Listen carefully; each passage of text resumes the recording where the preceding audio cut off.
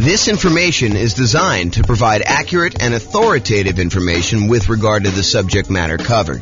It is offered with the understanding that the presenters are not engaged in rendering legal, accounting, or other professional services. If legal advice or other expert advice is required, the services of a competent professional should be sought. Welcome to the Colorado Springs Real Estate Investing and Real Estate Financial Planning Podcast. Learn all about investing in real estate in Colorado Springs, Colorado, with a combination of real estate financial planning and modeling with numbers specific to Colorado Springs, plus syndicated, more generalized recordings of live and pre-recorded real estate investing classes, not all of them specific to Colorado Springs. Be sure to stay tuned after the podcast for a message from our sponsors. Okay, I'm back. And now we're going to go over your financial independence. Specifically, what does it mean for you to be financially independent? And we want to look at this more than just sort of like generic concepts. We really want to dig into this a little bit. And then specifically what we'll do once you kind of get a gauge of what it means for you to be financially independent is, does buying this property, because remember, this is coaching for you to be able to buy a property in the next 90 days that moves you toward being more financially independent, toward your goal of financial independence while prices are high, interest rates are high, and rents are lagging. So does buying this property move you closer to financial independence? We need to look at what financial independence is mathematically for you. So let's define it so that we can answer this question. So this is financial independence. And I like to think of financial independence as having 5 parts. And if you want to simplify it even more, it's really 3 parts. And then one of them is really 3 things. Okay. So if you want to think about it that way. So what it is number one, because we're talking primarily about real estate and rental real estate, it is the net positive cash flow from rental properties.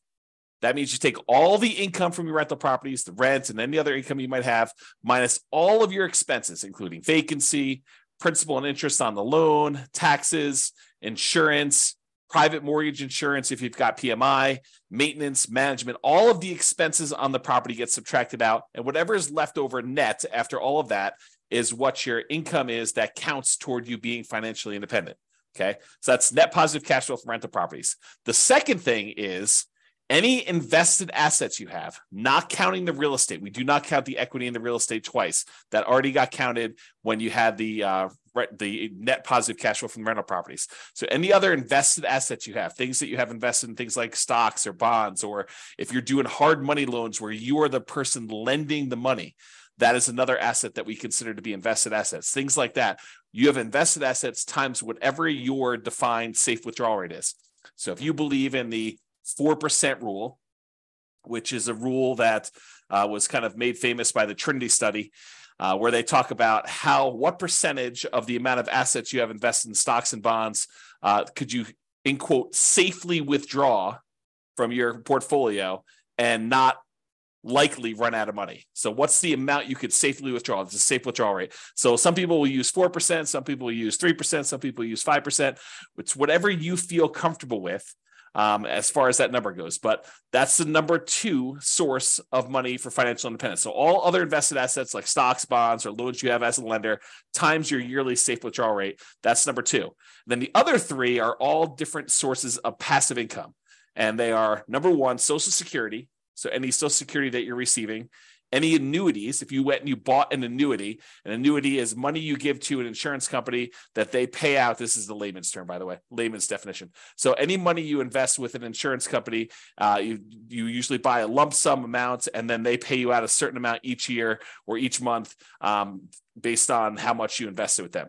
And usually it's for your lifetime or you and your spouse's lifetime or something complex like that. I'm not going to go into a ton of details, but that's number 2 source of passive income, annuities. And number 3 is pensions.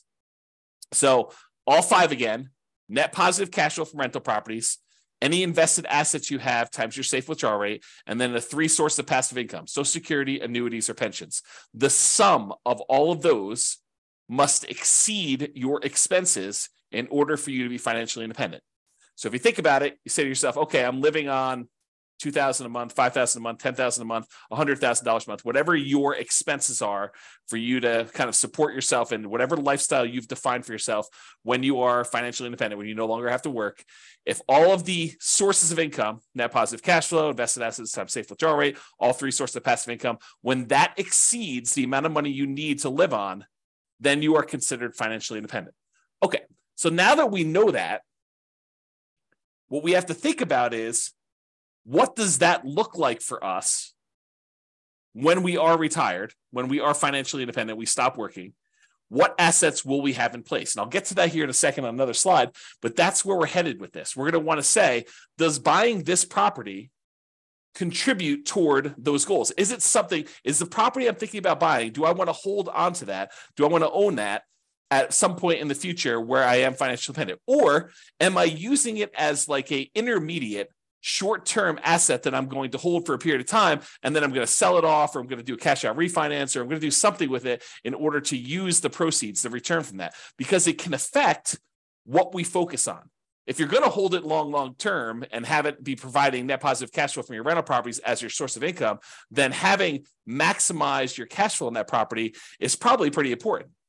But if you're really saying, look, I'm only going to hold this thing for 1, 2, 3, 4 years, 5 years until I actually sell it, then I'm going to take the proceeds and pay off other rental properties. I'm going to take the proceeds and I'm going to go buy annuities. I'm going to take the proceeds and I'm going to invest in stocks or bonds or whatever I'm going to do.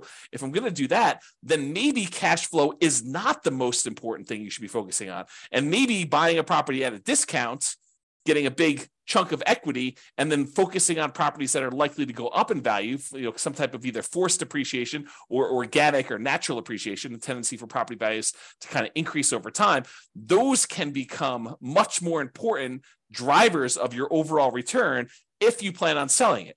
So really, the thinking is, we're talking about buying a property in the next 90 days that moves you toward financial independence. That may be cash flow. And I think for a lot of folks it is, but not everybody. And so we'll talk about that in a little bit more detail. A couple of clarifications on this financial independence concept, though, before we move on. I think I mentioned this a second ago, but equity in your properties or any equity you have in businesses is already accounted for in cash flow. So you can't double dip. You can't say, I've got $1 million in stocks and I've got $1 million in equity in my properties and I'm getting $5,000 a month in positive cash flow.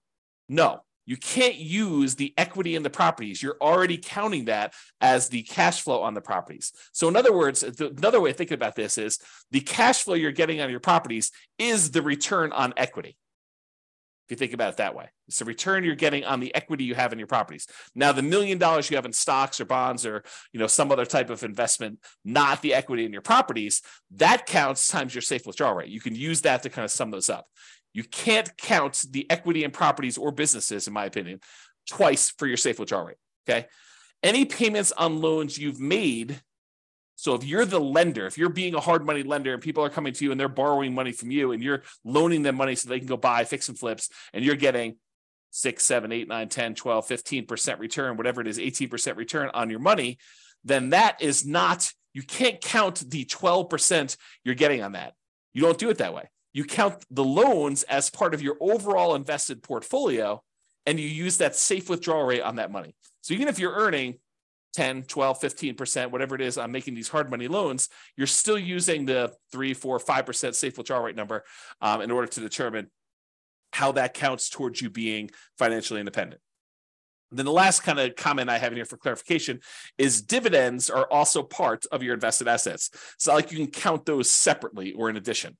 That already counts as part of your overall return you're earning on that money in stock market or bonds, or, if you're not getting really dividends on bonds, you're probably getting interest payments, but you get the idea. Okay. So those are some clarifications on that. Okay. So now that we've kind of talked about what the definition of financial independence is, I'm going to step back and we're going to talk about two different kind of parallel paths. One is what I call phases of financial independence. It kind of tells you what phase you're in on your journey to becoming fully financially independent. And then I have stages. And the stages I borrowed from, I think it's, what is the name of the website? I have it linked up here. I'll tell you what it is in a second. The phases of financial independence, though, is sort of like my concept. The other ones are ones we got from the internet, and I'll show you where those are. I think it's Wallet Burst, if I'm not mistaken. So, okay, so phases of financial independence.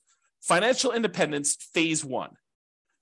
This is when you are working toward having the absolute minimum you need to consider yourself financially independent. If you say to yourself, okay, if everything got really, really ugly and I had to quit my job because I just couldn't stand it anymore, or I lost my job, how much would I need in order to live at the bare minimum level? This is sort of like, you're not doing all the vacations you want to do. This is sort of like, just barely getting by with how much you need for food and clothing and insurance and taxes and all the other stuff you need, but just the bare minimum to kind of scrape by. That's minimal financial independence, what I might call the minimum target monthly income in retirement. That's sort of the way I think about it. It's like, how much at a minimum would you need monthly in order to live your kind of just scrape by? What some people might call like lean financial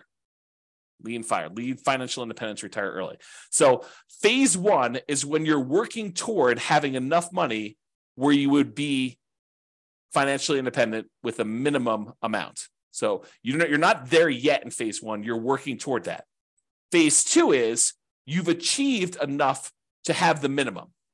So you've successfully achieved the minimum target monthly income in retirement, enough assets between rent on, the net positive cash flow on all your rental properties and any invested assets have safe withdrawal rate or any of the passive income sources, Social Security, pensions, or annuities. The sum of all of those meets your minimum threshold. That's the point where you get to where you're like, okay, I can take a sigh of relief. And if something really bad happened, I have enough to kind of scrape by. Then you're in phase two. In phase two, you have the minimum amount, but you're working toward the ideal amount where you are comfortable with your financial independence. This is more like you have your ideal monthly income. You're able to do the traveling you want to do. You're able to, have the things you want to have and kind of go out to eat a few times or whatever it is that means the ideal means to you. So you're working toward ideal. You've achieved minimum. You're working toward ideal. That's phase two. Phase three is you've met your ideal number. You've achieved the ideal number where you have enough coming in, where you are very comfortable. Some people might call that fat fire, where you're very, very comfortable and you have that, but you're working toward having a margin of safety for your ideal lifestyle. Because if the stock market declined or real estate values and rents went down or expenses on the properties went up or vacancy went way up because you have another pandemic or something like that, you could actually dip below your ideal and not quite have enough. So in phase three, you've achieved your ideal, but we're working toward you having a margin of safety such that if the market goes against you, you don't have to retrench your lifestyle. You don't have to reduce your lifestyle. And then phase four is you have greater than 2 times your ideal target monthly income in retirement, making your ideal lifestyle resilient and safe and continuing to work toward leaving a legacy. In my opinion, and you can do whatever you want with your money, but in my opinion, you want to get to the point where you have 2 times your ideal. And then after that, you can give away anything you want above that. But 2 times sets you up so that you are resilient and safe in case something happens and the market goes against you, where you can still maintain your existing ideal lifestyle. Okay. So those are the phases. Phase 1, you're working toward your minimum. Phase 2, you've achieved your minimum. You're working toward your ideal. Phase 3, you've actually achieved your ideal, but you're working toward becoming safe. And phase 4, where you're working on leaving a legacy because you have 2 times your ideal coming in. Okay, so those are the phases of financial independence. You might hear me talk about those. So I wanted to go over them so that you kind of understand where we're coming from with those concepts. Now, so Wallet Burst has their own kind of stages of financial independence, and you kind of will see these written around the internet. I don't know if they came up with this, but they did a really nice visual, and so I'll show you what it is. So these are the sort of like the stages or the milestones on your financial independence journey. So a lot of folks, they start off with negative net worth. They have more debts than they have assets. They've got student loans, or they have negative equity in their property, or whatever it is that they have there. They start off with negative net worth. So that's sort of the baseline stage. Eventually, you get back to 0 net worth. So that's an achievement from having negative net worth, where your liabilities are worth more than your assets, is where you have negative net worth.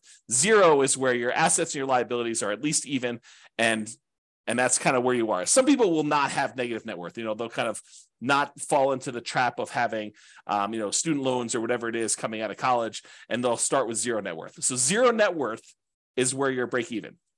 Then the next stage is where they have saved up an emergency fund. So not only do you have a zero net worth, but now you have a little bit of money set aside, whether that's $1,000 or $5,000 or $10,000 or 6 months. It's whatever you decide your emergency fund is, but that's the next stage in this milestone on your financial independence journey. After that, you have Coast Fire. Coast Fire is where you have enough money set aside that if you didn't add another penny at all, you would be able to retire at whatever your ideal age is, whether that's 55, 65, whatever your number is, okay?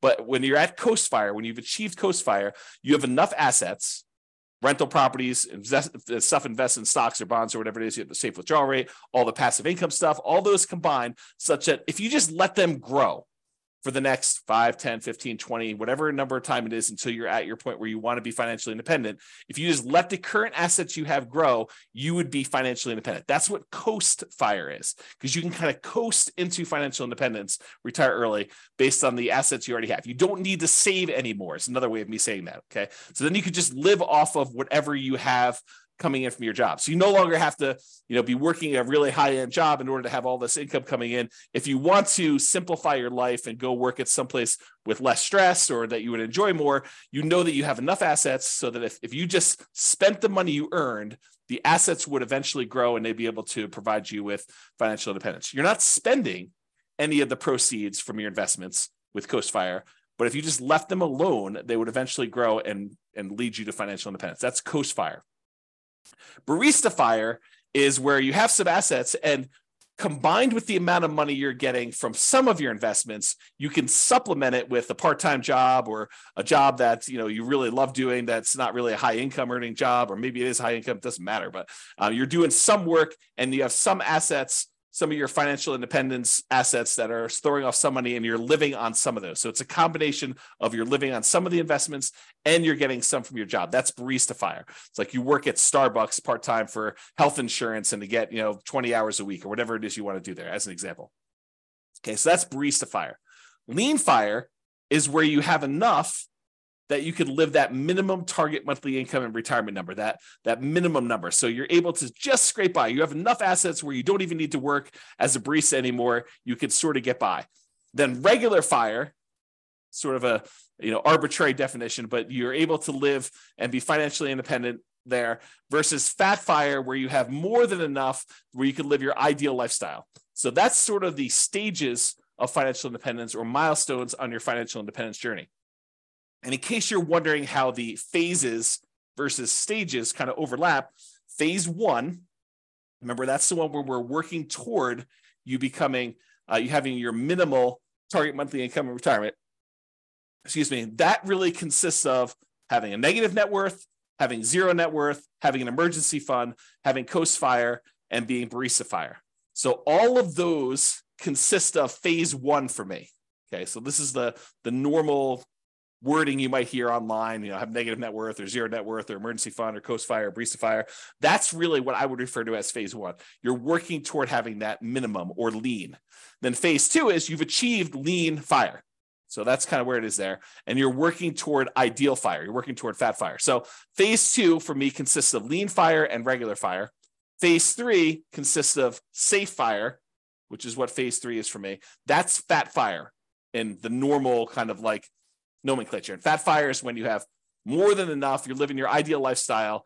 And then I also throw in phase 4 there as well, where you're working on leaving a legacy. You have more than 2 times your ideal, and it's much safer because the market can go down and you're not going to have to give up any of your ideal lifestyle in order to continue living at that level. Okay. So those are the different phases and also different stages for financial independence. Okay. So earlier, I talked about this idea of the financial independence budget. You want to know, I think you want to know 3 things. Okay. I think you want to know what your budget looks like now, what your expenses to live now are, and what your ability to save is now, what your financial independence budget looks like when you have just enough, that minimum target monthly income retirement in order to just scrape by. And then I think you also want to know what it would look like when you hit your ideal. So I think you really want to have 3 budgets. You want to have a budget for now. And then how does that look different if you had to cut back, scale back, and you no longer had a job, or you no longer wanted to work at your job and you wanted to live off your investments? What would your budget look like for that minimum one? And then what would your budget look like if you were living your ideal lifestyle? So it's kind of like those 3 different things we've got there. So we want to look at all of those to find out what your numbers are. And then once you have your numbers, we understand what your expenses are for each one of those. Then I think, in my opinion, you want to know what investments you need to support you at each of those levels. So right now you can write out whatever investments you have, right? That's your current budget. But eventually you want to get to that point where you're at your minimum target monthly income retirement, that kind of minimum you need. And then what investments do you think you would have at that point? How many rentals would you have? Are they free and clear? How much money in cash flow are they producing? How much is property 1 producing? How much is property 2 producing? How much is property 3 producing? How much is property 7 producing? However many you have. How much money do you have invested in stocks or bonds? What's the allocation mix? Do you have 50% in stocks, 50% in bonds? What percentage do you have in each? And then what's your safe withdrawal rate number for that? How much money do you think you'll get for Social Security? And when does that start? How much money are you getting from your annuities? Or how much money do you have for a pension? Not everyone has a pension, but how much money are you getting from each of those different sources so that you can see when I am at my minimum target monthly income in retirement, when I'm at that kind of lean fire number, what does my expense budget, my budget of expenses look like? And then what do my assets look like that will support me there? Then once you have that, and you do the same thing for ideal, right? You go look at whatever your ideal one is, you say, what assets would I have for each one of those? But once you get to that point, okay, I think when I get to my minimum target monthly income, I'm going to have 3 free and clear properties and $500,000 in stocks and bonds in whatever split I've got, 80-20 with 80% being in stocks, or whatever makes sense for you times your safe withdrawal rate. I'm going to have a little bit coming in from Social Security, but that's not going to start until I'm age, whatever it is, 65. And then I don't have any annuities and I don't have any pension. It's a probably pretty common sort of setup. You've got some real estate, you got some money invested in stocks and bonds, and then you've got, nothing in maybe a little in Social Security from your job, but probably not a pension, probably not any annuities, or maybe a different. So you go look at whatever you would need for that. And then you say, okay, where am I short? Right now I've got 2 rental properties, or I've got 6, but their cash flow is really poor. It's $100 or $200 a month when I really need to have $3,000 a month produced by these things. So I need to get to the point where I've got 6 now, but I need 3 and free and clear. And so the plan will be, which ones are you keeping, or are you going to sell all 6 and buy 3 new ones? You need to know, which ones are the ones that I'm going to pay off, and which ones am I using as sort of like rocket boosters to get me to the point where I could take the money, the proceeds from the ones that I've gained some equity in because the property value has gone up and I paid down the loan. I'm going to take that, pay all the expenses on selling it, take that money and pay off the ones that I have there in order to get to the point where it's my minimum target monthly income or my ideal. So really what you're looking to do is you're looking to determine what's your budget now, what's your budget when you're at that minimum target monthly income or lean fire, what's that budget when you're at your ideal target monthly income in retirement or fat fire, and what are the assets, what's the financial independence assets distribution, the allocation you have for each of those levels. What is it right now? What will it be when you're at that minimum? And what will it be when you're at that ideal? And you want to plan for that. Then the question to ask is, does the property I'm looking to buy right now move me toward that goal? If you're at, you're working toward your minimum, does it get me closer to that minimum target monthly income retirement? Is the property I'm buying one that I'm going to use as a rocket booster to pay off other properties because I'm not going to keep this to be free and clear? Or is this one of the ones that I want to ultimately pay off and keep long-term? It's kind of, what are you thinking with that property? What is it going to be for you? So that's what you want to be thinking about. And you want to do the same for ideal. Okay. And to help you, I've got a ultimate financial independence retire early budget. And it really is 3 budgets in one. It's got your current list of all your expenses, your minimum, that's your minimum target monthly income, your ideal, And then at the end, it will allow you to put in kind of your current annuity, Social Security, pensions, and net rental property cash flow. And it will tell you how much you need in stocks and bonds at whatever safe withdrawal rate you put in order to make up the difference. In some cases, it's zero because you're already there, right? And then it will do the same for your current, your minimum, and your ideal. And I probably will do a whole separate video walking you through how to use this budget. But your homework is to do the budget because you want to know, where am I now? What's my minimum? What's my ideal? And then does buying this new property move me toward that goal? Because one of the worst things we could do, maybe it's not the worst thing we do, but it's up there. One of the worst things we could do is we could buy a property that doesn't actually move us toward our goal. Maybe it's a property that cash flows, but maybe we don't need cash flow right now. Maybe what we really need to do is be paying off this other property. And maybe we shouldn't be focusing just in on cash flow if we can get an overall return higher if we look at all of the other aspects and not just focus on cash flow. Just as an example, imagine you're in a market where you have really good cash flow. Let's call it $200 a month on a reasonable down payment. But you could go invest in a different property where, and that market where you have $200 a month in cash flow does not appreciate. It's a market that historically has seen very low or no appreciation. You only are getting cash flow on that property and some maybe debt pay down and some depreciation, but you're not really getting appreciation at all. The tendency for property values to go up. Okay. So you're not really seeing that. Or you can go to another market where maybe that has break-even cash flow or $50 a month positive cash flow, something that's much smaller, but the overall return is much greater because you're seeing appreciation.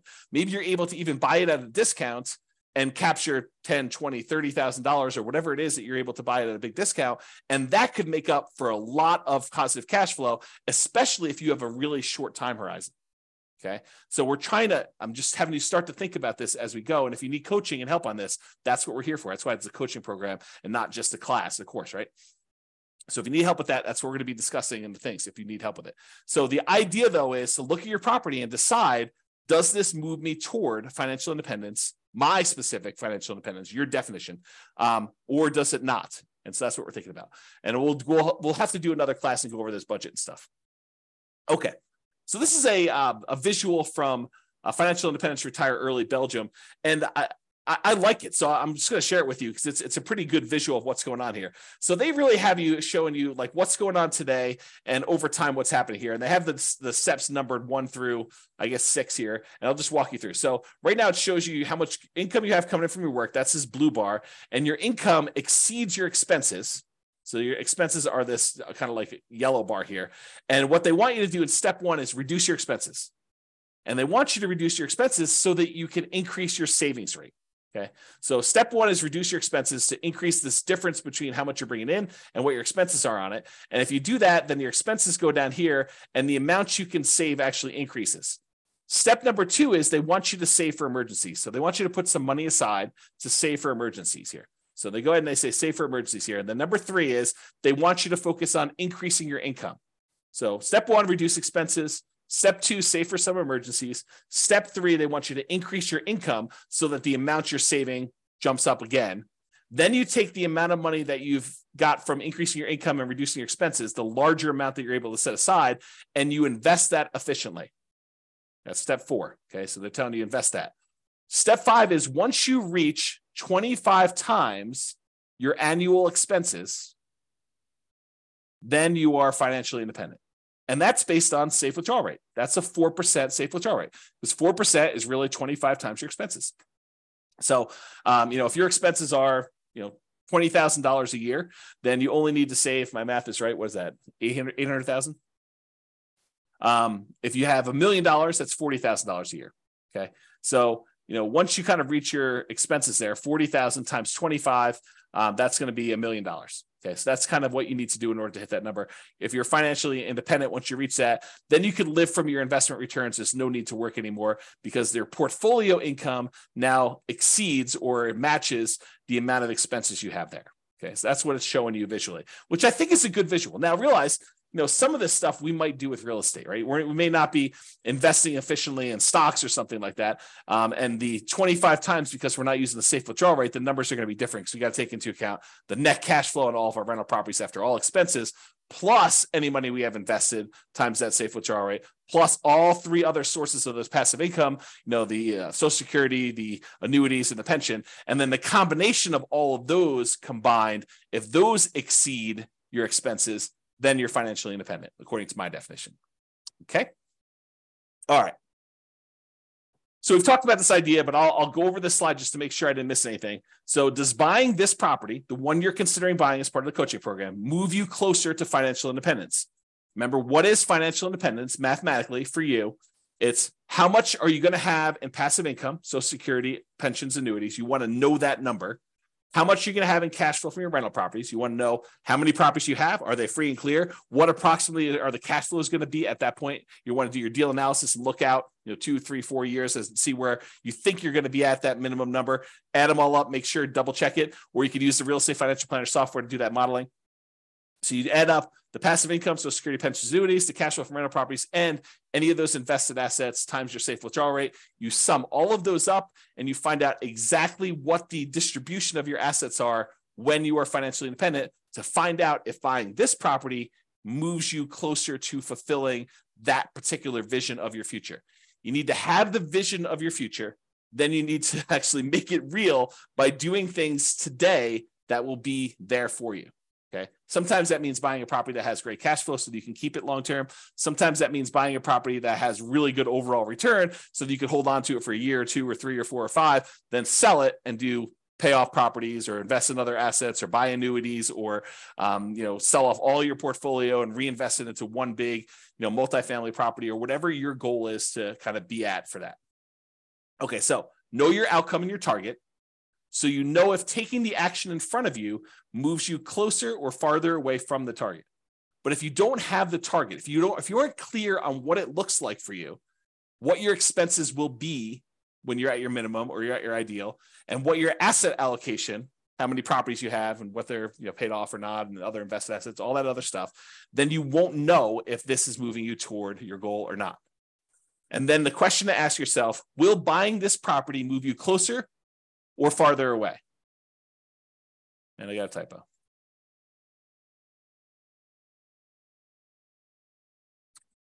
Or farther away. Okay, resuming. Okay. And if it's going to be farther away, should you wait? Should you wait for a better deal? And I'll do this analysis again. I'll do another special module probably once I get through the core 20 modules where I show you what the impact of waiting is. And I'll do the extreme waiting. I'll do the waiting of you save up money and buy properties all cash. Okay. And we'll show you what the penalty is for waiting. For most of you, it's not as bad as you think. And so waiting is not a bad thing to do. If it makes sense for you to kind of like save up a little bit more, then that's not the worst thing in the world. It doesn't penalize you as much as you might think. And I'll show you exact numbers on that. Okay. And rarely in life is something a straight line. Usually there's zigging and zagging. You may be acquiring more properties than you need with the expectation of, higher than stock market rates of return when you're investing in these properties because you're actively managing them. And then you're able to eventually sell some of those properties off and pay off others, or convert the proceeds to investing something other than real estate, like stocks or bonds or whatever else you're investing in, or annuities, and then live off the safe withdrawal rate or the annuities or whatever else you're investing in. So a lot of times it's not straight line where you're buying a property and you're immediately paying that thing off. In fact, we'll do math and I'll show you which one's faster and safer, because we'll look at the measures of risk as well in the coaching. So we'll look at and say, look, if you do it this way, you're getting this return by paying off your debt, which is usually the return. The return you're getting is the interest rate on your mortgage, which when you have a 7% mortgage isn't probably the worst thing in the world to pay off. But if you've got a 3% or 4% mortgage, maybe that's not the one you want to pay off. If you can invest in something else and get higher than a 3 or 4% return, especially if it's a very solid, very likely return. Okay. So your intentions, your desires, and your plan can and probably will change over time. So we're taking a snapshot today of your best guess as to what you think it'll be when you get to your minimum. But a year from now, when you have more numbers, you have better numbers, you're like, okay, well, now my properties went up a lot faster than I thought. I got a lot more equity than I thought. And maybe my cash flow is better than I thought or worse than I thought. Do I need to adjust my plan? Do I want to have more free and clear properties or less free and clear properties? Or maybe my expenses increased a lot faster than what I thought inflation was going to be. So all of these things can and probably will change. So your plan's not set in stone. There's no perfect plan, but planning is helpful. It gives us something to aim for so that we're likely to move toward that, even if we have to adjust a little bit later. Okay. So I think a lot of real estate investors have cash flow as their goal. They're really focused in on cash flow, cash flow, cash flow. That's the only return I'm looking at, because historically, and probably until you've seen my definition of what financial independence is and better understood that, and you'll understand a lot better as we do more examples and stuff. But most of them are focusing on that because they only think about, the positive cash flow part of the return they have on that kind of like triangle, the star rather. So they look at it and they're like, hey, look, I'm getting this cash flow part of it. That's the only one I'm focused on. So I really need to focus on positive cash flow when I'm buying these properties. But realize that's not the only solution. Sometimes we want to take a property that we're buying that's going to give us a really good chunk of money that we could then use to pay off another property, or we could use to invest in stocks or bonds or whatever it is, and then live off that safe withdrawal rate, or use it as a down payment to buy an even bigger property or something like that. So a lot of investors are focused on that cash flow when that's only one of the ways to get there. And sometimes it's the hardest way to get there. And we'll look at a lot of examples as we dig into this and during the coaching stuff together, but that's really the thinking, okay? So cash flow isn't everything. Passive income from Social Security, pensions, annuities, the net cash flow from rentals, and then that yearly safe withdrawal rate are all 3 or 5, depending if you think of the passive income as 3 different things or you think of it as one, but they're all different ways to get you to financial independence. So it doesn't have to be cash flow. In fact, it sometimes is better to not do cash flow. Cash flow is great. And if we can optimize for it, which we will spend a lot of time going and optimizing, but sometimes you want to make that trade-off of, okay, I could get $200 a month positive cash flow, putting this amount down, or I could go ahead and buy this other property and I'm going to get a much higher overall return. And it's probably better to do that based on where I'm going with my plan for financial independence of wanting free and clear properties or wanting some properties that have great cash flow and then also having some assets outside of real estate. Okay. So we will go into ridiculous detail on how to improve cash flow. So just stick it out for now. But cash flow isn't the only reason to invest in real estate. 2 significant examples come to mind. You may want to build up an asset base and then improve cash flow by converting to free and clear rental property. So if you ever read the old book by Robert Allen, it's called Creating Wealth. And in that model, he basically talked about buying, and it's been a long time since I read the book, but I'll give you my memory version of the book. And of course, if it's different, then the book is the book, right? I mean, if I tell you the story slightly wrong, but I'll get the basic idea. I think what he told you to do is go buy 2 properties a year for 10 years. And you'd have 20 properties at the end of 10 years. And you could go take half of them at that point, 10 of the properties, sell them, use the proceeds to pay off the other 10 that you kept, and they would then be free and clear, and you'd have great cash flow on those. Okay, so that was his model. Buy 2 properties a year for 10 years, 20 properties total, sell off half of them, pay off the 10 that you kept, and you'll be able to do that. So that could be a strategy. And in that strategy, having the short-term cash flow isn't all that important. Okay, it can be important depending on what your goal is, but it wasn't all that important in that particular plan.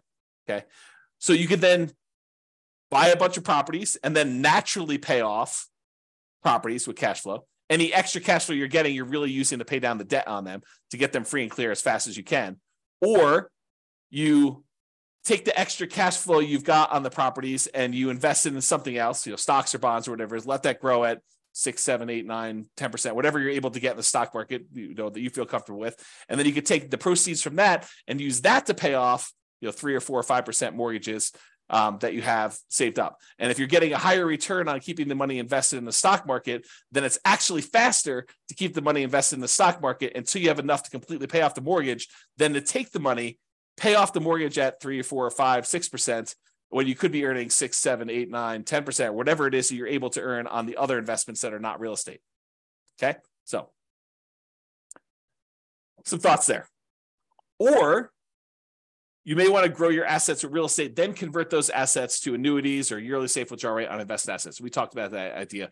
You want to go and say, okay, I'm going to buy 10 properties over the next 10 years. So I'm going to move into each one, live there for a year as a nomad, and then put low down, 5% down, buy a property, convert that to a rental, and repeat that process until I have 10 rentals that I put 5% down on each. And then at the end of that, I'm going to take all of them and I'm going to sell them off, take the big chunk of money that I have accumulated from the property values going up and the loans being paid down and whatever little cash flow I had, if any, by doing that strategy, and take that big lump sum of money, invest it in the stock market and bonds, and live off that as a safe withdrawal rate, or take that big chunk of money and buy yourself annuities so that you have an insurance product that you have longevity with, and you're not going to run out of money by having your money invested as annuity, because that's for your life, the duration of your lifetime.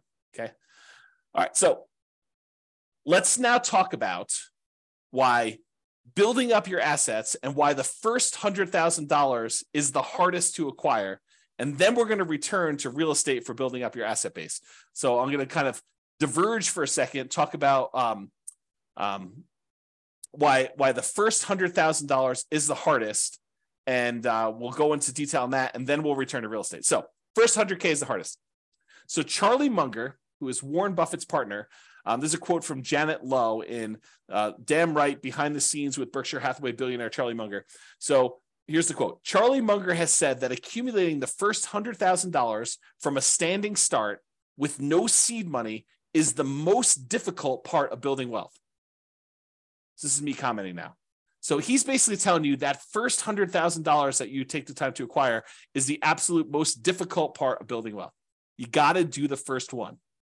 In a lot of cases, buying that first owner-occupant property with nothing down, or 3% down, or 3.5% down FHA, or 5% down conventional loan, moving in there, living there for a year or two, and then converting that one to a rental when you finally saved up to buy the next property with nothing down again, do a VA or USDA loan if you hadn't done one before, or saving up 3% down and doing your conventional loan, or doing 3.5% down FHA to buy a single family home or a duplex or a triplex or a fourplex, and kind of repeating this process until you get to the point where you've now got $100,000 in equity. You need to do whatever it takes in order to get there.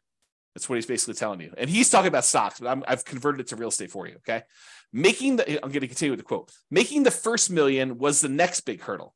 So all the kind of math we're going to talk about here about earning your first 100K and then using that to kind of build up to $1 million, that applies when you get to $1 million and you're trying to grow to 2 million or 3 million or 4 million or 5 million or 10 million or whatever your number is there. Okay. So to continue with the quote, to do that, a person must consistently underspend his income. You need to be saving money. And I'll continue with the quote. Getting wealthy, he explains, is like rolling a snowball. It helps to start on the top of a long hill, start early, and try to roll that snowball for a very long time. The longer you have where you're investing and you've got this money working for you, the better off you're going to be. Okay. So here's another quote from Charlie Munger. Same idea though. The first 100,000 is a bitch, but you got to do it. I don't care what you have to do. If it means walking everywhere and not eating anything that wasn't purchased with a coupon, find a way to get your hands on $100,000. After that, you can ease off the gas a little bit. Okay. So do whatever it takes in order to get that kind of lump sum, that seed capital of $100,000, to be able to start from there, and then you can kind of grow it. So this is going to show you, if you were investing $10,000 per year at 7% interest, and I assume that you added the $10,000 the last day of the year, or the first day of the next year, if you want to even think about it that way. And so in year one, at the end of year one, you put $10,000 in. So you didn't earn any interest on the money in that first year. But then in year two, you earned $700, 7% on the $10,000 in interest, and you added another $10,000 at the end. Okay, so in year two, at the end, you have $20,700. In year three, you have about $32,000 and change. Year four, you have $44,000 and change, then $57,000 next year, $71,000, $86,000, till finally 7.84 years from starting, where you're saving $10,000 a year, you've saved up your first $100,000. That's assuming a 7% return. Now, real estate typically has slightly better returns than that.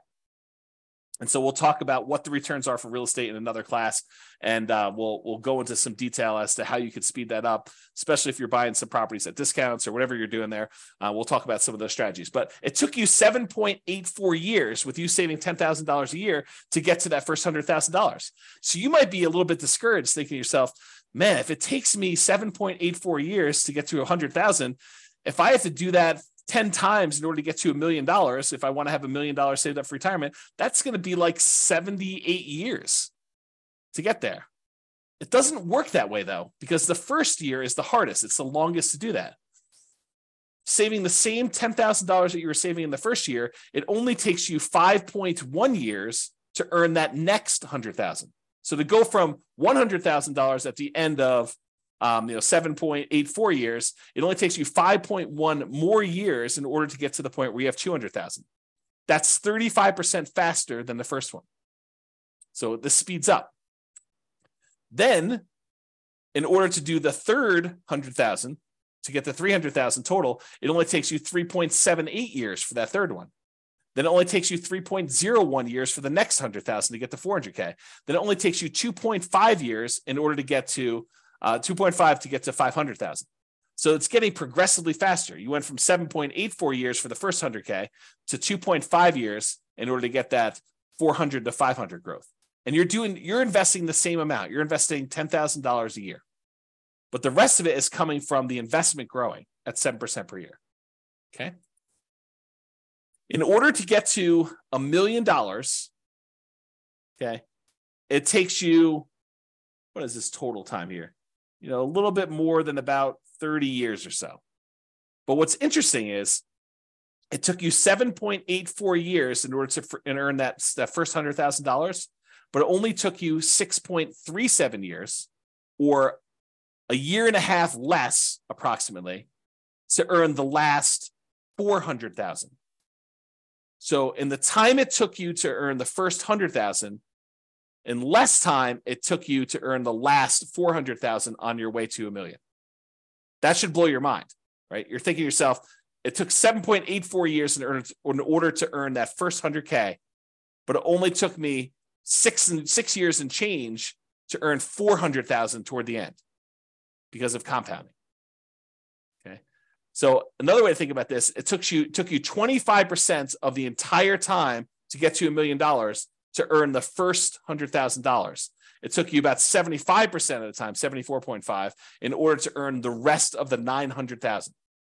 Or the second 100,000 took you 16.6% of the time.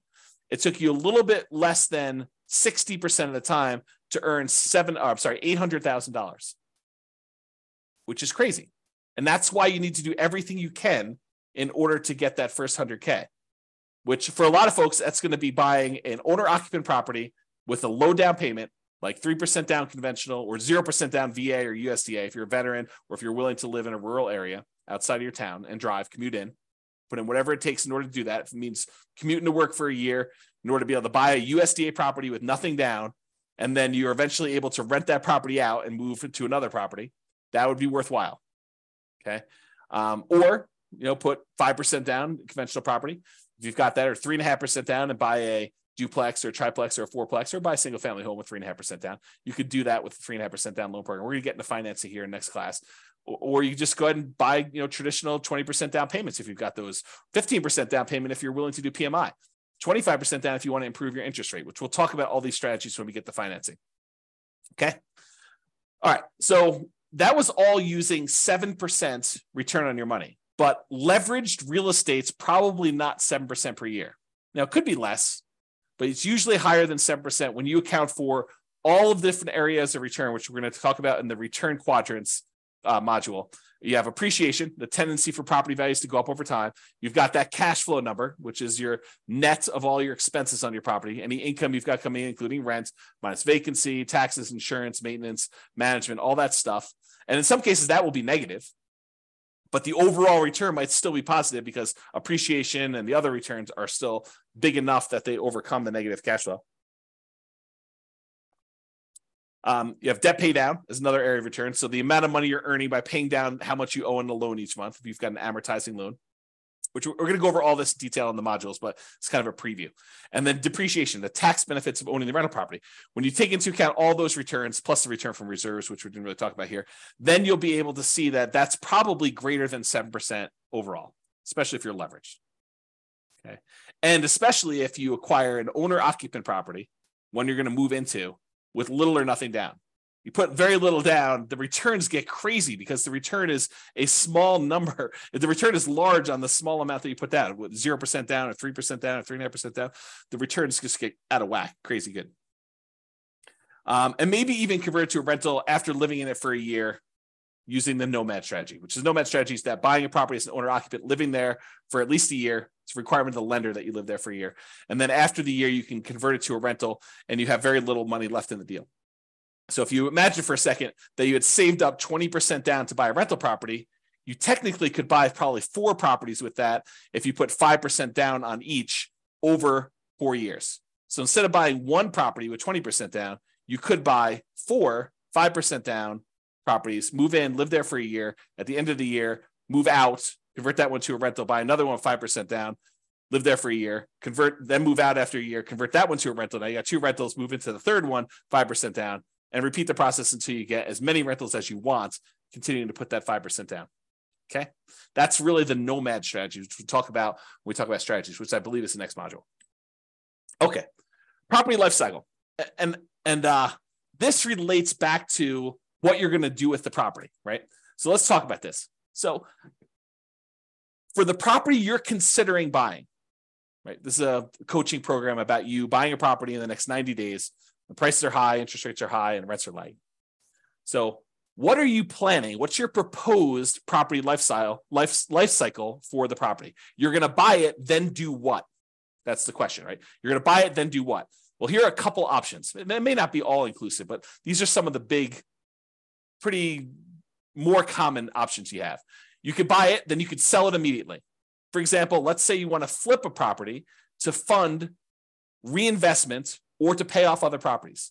So you're like, look, I don't have a lot to put down, but I do have some money and I can go find a property that I could buy at a discount, put a little bit of sweat equity into it, fix it up, resell it, walk away with the down payment I had back, plus some profit on that, $10,000, $20,000, $30,000, whatever your number is in your marketplace that you're able to do for these flips. Then you take that money and you go and you reinvest it into something that you ultimately want to do. So you could buy this property with the intention of flipping it to then reinvest. Or maybe you're doing flips in order to pay off properties that you already own to get you to financial independence.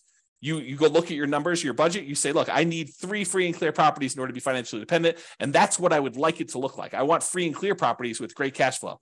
So now you're like, okay, well, if I'm going to go buy another property, maybe I buy a property that I'm going to make $10,000, $20,000, $30,000, $40,000, $50,000 by flipping it and use that money to pay off the properties you already own. Okay. So that could be what you do. Or maybe what you do is you flip properties, you keep the money that you made in profit to use on your next flip. So you have to borrow less money if you really want to, in order to do the flips, use some of your own money to be your source of funding for the flips. And then you kind of take the profits out again. And then eventually you have enough where you could pay off the entire mortgage in full.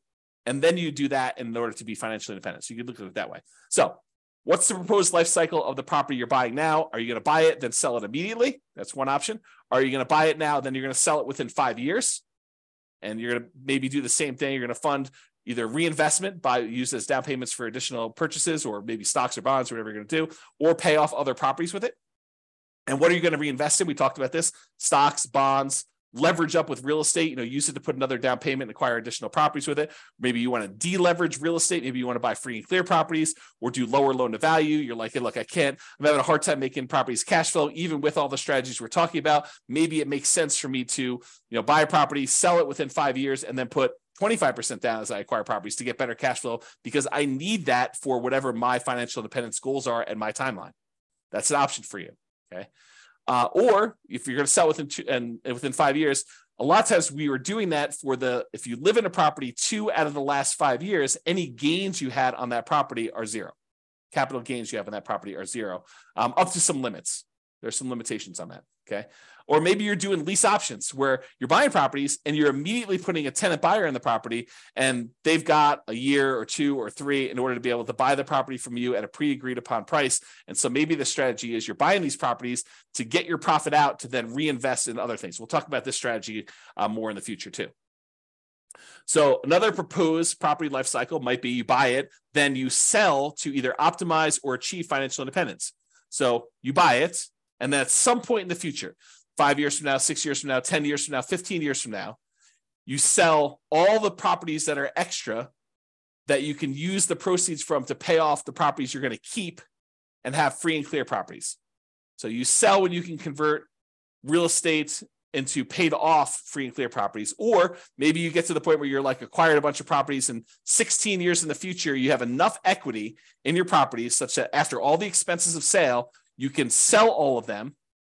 And whatever you net after real estate commissions, closing costs, capital gains taxes, and depreciation recapture taxes, all the taxes on that, you can take the proceeds and then you can invest that in stocks, bonds at a safe withdrawal rate. You can eliminate all of the active headaches of having to manage properties, because it might be more work for you to manage properties, even if it's a better return. And you're like, look, in retirement, I really want to be completely done. I want to unplug and I just want to put my money in stocks, bonds, or annuities, or whatever I can do. And you're going to actually sell all your real estate and convert it to there. So you can do that calculation to find out when selling them all leads to that. Okay. Or maybe you sell to de-risk when you reach financial independence. So you're like, look, I don't want to have this additional leverage risk of having real estate, so I can go ahead and sell and de-risk some when you hit financial independence. Or maybe your proposed life cycle for this particular property, your proposed property life cycle is you're going to buy it and you're going to keep it forever. You pay off the loan naturally over whatever the amortization period is, 30-year loan, you pay it off over there, and then you keep it for cash flow. Or you're going to keep it forever, you're going to invest in something else temporarily. So any proceeds you have from cash flow on this property, you're going to invest in stocks or whatever it is. And then once you have enough from investing in stocks, you're going to then pay off the loan as a lump sum. You know, that something else might be stocks, bonds, whatever it is you're doing. And maybe you want to focus on the lowest mortgage balance first, or maybe you want to focus on the highest interest rate first. It's really up to you. And we could talk about which one is faster and how to optimize that and how that affects risk when we talk about some measures of risk later on and some strategies there. Or maybe you want to pay off the loan faster with cash flow as you go. You know, that's not my favorite, and we'll talk about it why when we talk about risk and measuring risk and things of that nature. But some people would rather take, you know, I've got $200 extra in cash flow a month. I'm going to take that and I'm going to pay down my mortgage on that. So I have a lower mortgage balance and I have a lot of equity. We could talk about that and which loan you pay off first. If you decide to, if you got several properties, or you just taking the 200 you get on that property and paying off on that loan, or you taking all of the extra cash flow and dumping it onto one particular loan, whether that's the lowest balance one or the highest interest rate one. We could talk about all those different strategies in detail. But this is what you could do with the proposed life cycle of the property you're considering buying. Or maybe you keep it forever, and then eventually you do a rate and term refinance. So let's say when you bought it, you had a 7% interest rate, and now interest rates are back down to 5% or 4%. You can do a refinance where you actually change the interest rate from 7 to 5 or 4, whatever it is right then, and then you get an improved cash flow on that property. Or maybe the interest rate's the same, but you've paid down enough of the loan that if you pushed it out and made it a 30-year loan again, maybe you have 10 years left on the loan, but if you push it out, make it a 30-year loan at this point, that will also lower your payment. So you can lower your payment even if the interest rate doesn't go down later. And we can talk about that too.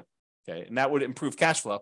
So you can think to yourself, okay, 11 years in the future, or 5 years in the future, or 3 years in the future, when I'm getting closer to be financially independent, there are things we can do to manipulate, to kind of optimize our portfolio in order to push us over the edge of achieving financial independence.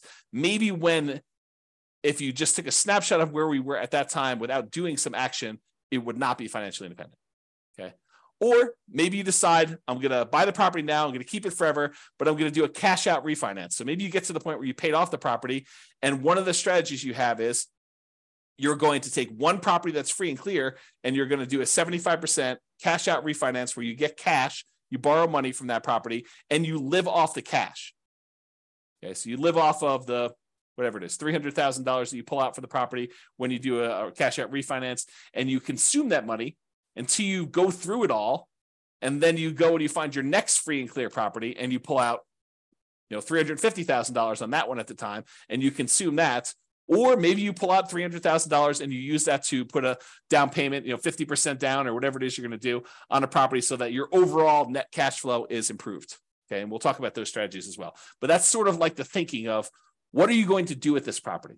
You're going to buy it, sell it immediately, sell it within 5 years, sell it eventually to optimize or achieve financial independence with my other properties or other portfolio stuff, or you're going to keep it forever and do some of those options. So those are what you're thinking about. So why does this life cycle thing matter? Well, if you plan to ultimately sell the property, then the overall return, not just cash flow, but the overall return might matter more than just cash flow. And I gave you this example before, where if you're in a market, you can get $200 a month in cash flow, but the property's not going to appreciate. Maybe you should not invest in that property if buying a property where the overall return is better is going to better serve you and get you to financial independence faster. And we'll discuss this in detail when we get to the module on return quadrants.